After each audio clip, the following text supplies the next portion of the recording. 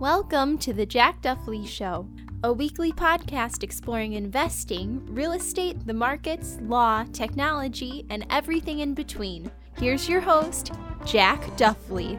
Hey everyone, welcome back to the show. Good to have you here with me today. Now before I actually get into today's episode, just a couple reminders. The first being to leave a review on iTunes if you haven't already. The more 5-star ratings, the merrier, and the more people will actually see this show and its content. So please leave a review on iTunes. And for those of you on YouTube, definitely like, comment, subscribe, and all of that good stuff, since that definitely helps the channel out a lot.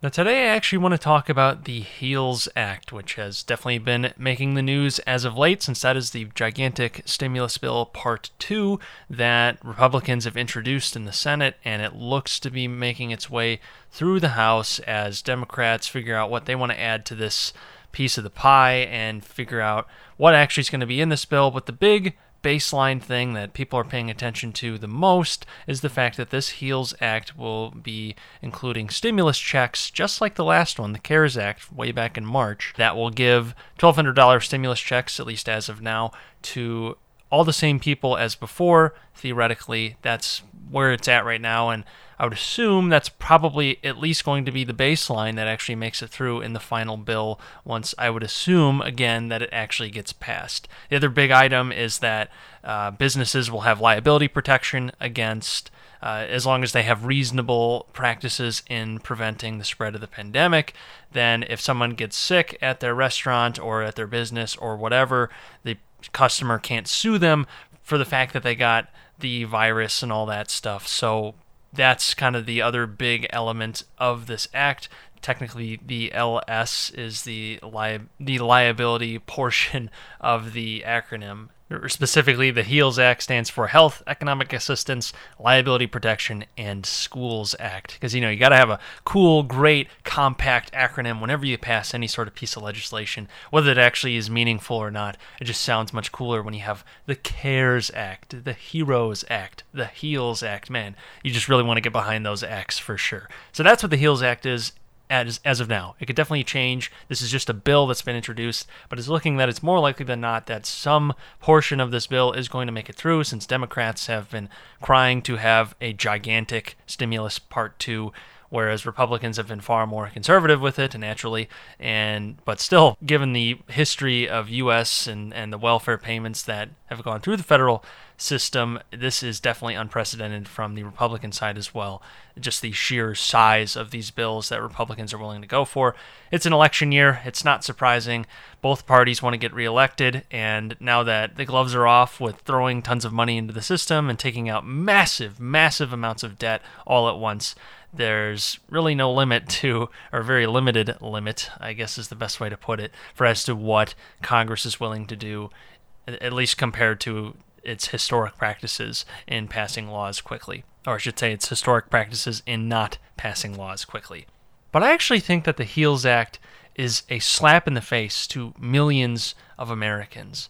And that's for the simple reason that I've pointed out on this channel before, at least on my YouTube channel. I talked about how the CARES Act was such a logistical nightmare, since millions of people still haven't received their CARES Act stimulus check, which was the big highlighted portion of the CARES Act. It was the fact that people were going to get stimulus checks, they could get the money to pay their rent, pay for food, pay for whatever, go out and spend, hopefully, and get the economy going again to keep businesses afloat. That was the idea. People get their checks, and the people who needed checks the most and people who needed cash in the short term right away would get it. That was the whole idea. Whether you believe that was a good idea to actually do the CARES Act at all, it's beside the point. It's the fact that it's so logistically difficult to actually enact this sort of policy, where millions and millions of people, hundreds of millions of people, are each getting individual checks for a government that has never, ever done this before. That is, well, I should say never done that before on a total population scale. They've done stimulus checks in the past on a much smaller scale, but still very large, and even that was logistically difficult, as I've covered in the past. Dead people have been getting stimulus checks. People who aren't eligible have been getting them. This isn't even to include all the stuff with the PPP loan program, where rich business owners were getting these PPP loans and then spending them dishonestly on things besides payroll, which was the whole point, was that these loans are supposed to be used towards payroll. That's beside the point. I'm just talking about the stimulus check portion of the CARES Act. Because as of a couple days ago, Bloomberg actually put out a report talking about how there are still millions of people who haven't received their stimulus checks. The IRS has issued about 160 million economic impact payments approved under the CARES Act back in March. We're at the end of July right now. August 1st is tomorrow. So only 160 million people have gotten it, which leaves millions of people who are eligible but have not received these stimulus checks. The most startling thing that I read in this Bloomberg article, I'll definitely leave a link to it in the description below, was actually when they were talking with Terry Lemons, who's the IRS's chief of communications and a liaison. They were talking about how the hardest part about reaching those individuals is that they don't file a tax return because they don't have enough income. That is in the U.S. If you make under, I believe it's about $16,000 a year, you don't actually have to file a tax return, or it's whatever the standard deduction is. So it should actually be $12,000 a year, just about there. So if you don't make over the standard deduction, you typically don't have to file your tax return because you wouldn't owe any tax. So it's just a waste of filing paper and having someone read through it. It's just an unnecessary expense for the IRS. So that's a lot of people. A lot of people might be on just Social Security, which is already tax exempt, and they don't actually make enough over the standard deduction to justify actually filing an appeal unless they have some sort of big deduction elsewhere.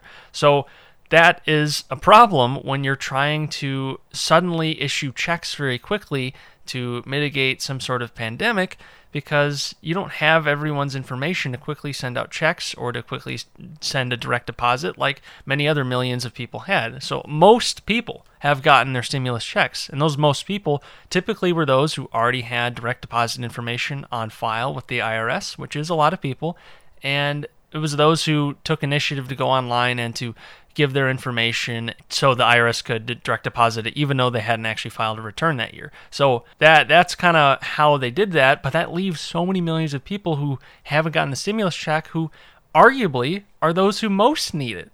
I would suspect that people who don't have direct deposit information set up probably don't have a working checking account. They probably operate in cash a lot, and typically those folks aren't as financially savvy, unfortunately. And those are the folks who need the cash the most in a situation like this. It's probably your blue-collar worker who has lost his or her job because of this pandemic, and now they have no source of income besides whatever the government can throw at them right now. And they probably don't have a lot of savings if they don't have a bank account set up. And these people are vulnerable. And that is what these sorts of programs are really supposed to be aimed at. They're supposed to be aimed at people in those situations. And they purport to be aimed at those folks, but that's not what happens in reality. In reality, we have what we have now, where we have millions of people, an estimated, we'll say 15 to 30. The thing is, Mr. Lemons here for the IRS said, quote, "It's not like there's a list," end quote. Basically saying that he has no clue how many people are left who actually are entitled to the CARES Act stimulus check, which is frankly absurd, only because we're actually talking about doing a second stimulus check before we even figure out the first one. We have millions of people. We'll just call it close to 10% of the population. The U.S. is about 320 million people. As of about a month ago, when I made my first video talking about this logistical nightmare, there were about 30 to 35 million people. They weren't sure. They gave a range of 5 million people. So 30 to 35 million people still hadn't gotten their checks. It's been a month now, and let's just assume, 15 to 20 million people haven't gotten it? They don't know. They can't know as of now unless we start getting into some really dicey territory with constitutional privacy rights and what kind of records the government can keep on each individual person throughout the United States. And I guess thankfully they haven't done that, but it makes enacting a policy like this incredibly difficult, if not impossible, at least to do it efficiently. So at the same time that you have all these millions of people who haven't gotten their stimulus check from the first CARES Act, we now have the HEALS Act, which is theoretically going to be passed sometime very soon, before all of these checks from the first bill have actually already been passed out, which is just a slap in the face to those people, saying, hey, rather than actually getting this first bill right and finishing what we promised you and finishing what we started, we're going to try and pander to everyone else, and we'll do this other big act to throw more money at them because they're more important to us. That's basically what they're saying. They're saying that they don't care about the actual legality and the entitlements that they have promised to millions of Americans that they don't care about those and instead just want to get themselves reelected for this November election season. It's really, really disappointing. And that's the easy way to put it. It's offensive, really, to many others that you have these big, complicated bills. They sound really great in theory, or maybe they don't. They sound great, at least for the short term. They're very attractive to someone who might not have a lot of financial means. So you dangle this carrot in front of them, you pass this law, you give it to most people, but not everyone, because you don't really care about everyone, even though it's in the first name, CARES Act. The CARES Act doesn't appear to actually care about everyone. Instead, they just care about most people, maybe, and they just throw a check, throw a bone to the people that they can access easily, and people who require any work to get their information, they don't care. They're not going to do it. And even if they do care, they can't do it efficiently, and that's cause enough. So I would suspect that this HEALS Act is not going to heal the problem that the CARES Act has already exposed, and that's that the government is not equipped to do this sort of program where everyone gets an individual check, where everyone gets some sort of direct deposit. The government's not ready to do that, and it's proven that through how long it has taken for millions of Americans. We're not talking about, 100,000 people here, which still would be a lot, frankly. We're talking about maybe 15 million. The government doesn't even know, and they won't tell us because they don't know. They have no idea how many people are out there because the system is incredibly inefficient and the bureaucracy is mind-numbing.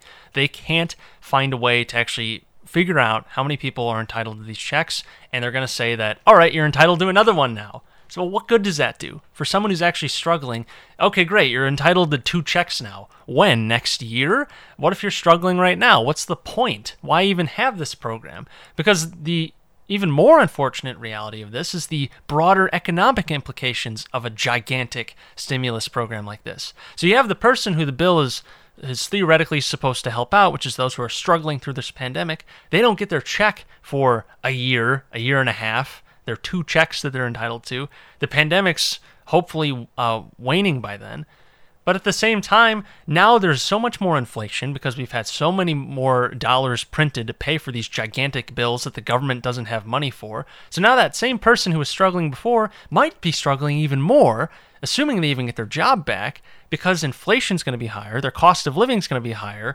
Meanwhile, the people with assets will be gaining nominally, in nominal terms, because of inflation, whereas those without assets, like these people that are struggling, who probably haven't gotten their stimulus checks yet, they are going to be facing inflation as a sort of tax to pay for this gigantic, frankly reckless program that the government doesn't even care about actually getting right, and all they care about is pandering to votes rather than actually rolling out a well-designed and efficient program.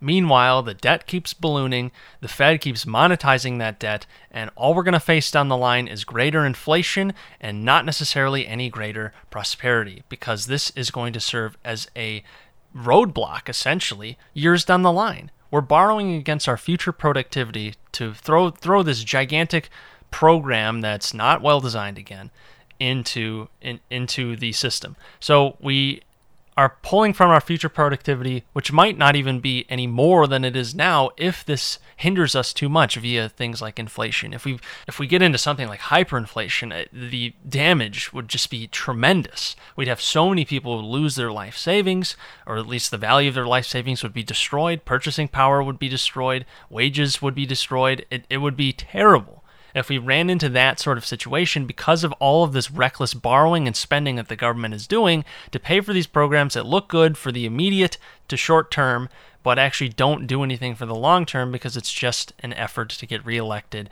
in a few months. It's really shameful that the government has gone this route, and I think it's dangerous that people think that they're going to get something better out of this. They keep supporting these gigantic acts without looking at the long-term implications of these acts. Yes, maybe you get some cash in the short term, but if everyone is getting a check and the government has no money to actually issue these checks with, then you have problems with inflation. You have problems with a lack of growth because all you're seeing is not actual real growth, but inflation. As purchasing power is decreased and people struggle to get by in the same way that they did before, food costs go up over a couple of years, even though your wages stay similar, stay the same, or even decrease depending on business activity. All of these are terrible things that something like the CARES or the HEALS Act do not solve and instead exacerbate, because they dig these deficits even deeper. They dig the debt even farther down, and there's no solution on the horizon to actually fix these problems. Instead, the problems keep accelerating, and it's very dangerous, and I really hope that people just at least take care. I mean, it's in the name, the CARES Act. Just take care in figuring out what the actual longer-term impacts of this, even the medium-term impacts. The short-term impacts might look fine, but the long-term impacts are humongous for these gigantic, many trillion-dollar programs that might not even be being issued effectively, and definitely aren't in the case of these stimulus checks, with millions of Americans left hung up to dry. Anyways, I don't want to rant too much longer about this. I just wanted to bring this to people's attention who might not have realized it in their support for the HEALS Act or any of these stimulus programs. Just look at how the government has botched this first stimulus program via the CARES Act, and how they haven't learned anything so far and are still slowly struggling through trying to figure out who gets these stimulus checks, or maybe they're not even trying to figure it out. I don't know. But just look at how inefficient this whole thing has been before you get excited to support an even larger bill, or a bill that's basically a copy of the last one, just on a slightly smaller scale. Not quite double the 2 to 3 trillion or whatever it was for the CARES Act. This one is purported to be 1 trillion, though who knows what will happen once it gets through the House and more things are added to it, and you get all this pork barreling where every single congressman needs to have a line in this bill, and then it becomes many hundreds of pages, and then you get a mess again that can't be enforced efficiently. If you support the HEALS Act, that's totally fine, but just please understand what the government has already gotten wrong with the first act, and at least look for ways to try and make that better if you're going to support it, if you want to contact your local congressman, just to figure out a different way to do things more efficiently. Maybe pitch an idea. You never know if a congressperson's going to listen. I know they have lobbyists in their ear all the time, and they're trying to pander to as many people as possible. Hey, maybe you can be one of the people that they pander to if you contact your local congressman or government official who might have some sort of influence over this whole process. Or don't call them and just start a podcast and complain about it. Anyways, that's all I've got for today. If you liked this podcast, definitely leave a like on YouTube, leave a review on iTunes. The more 5-star reviews we can get, the better.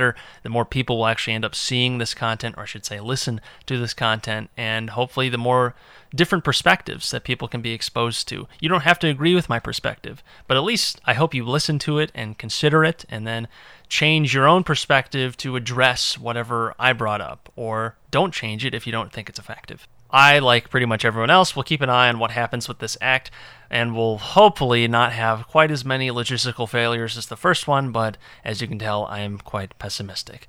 But anyways, until next time, take care. Thanks for listening to The Jack Duffley Show. Be sure to subscribe so you never miss any new episodes. For more content on personal finance, real estate, and other topics, check out jackduffley.com.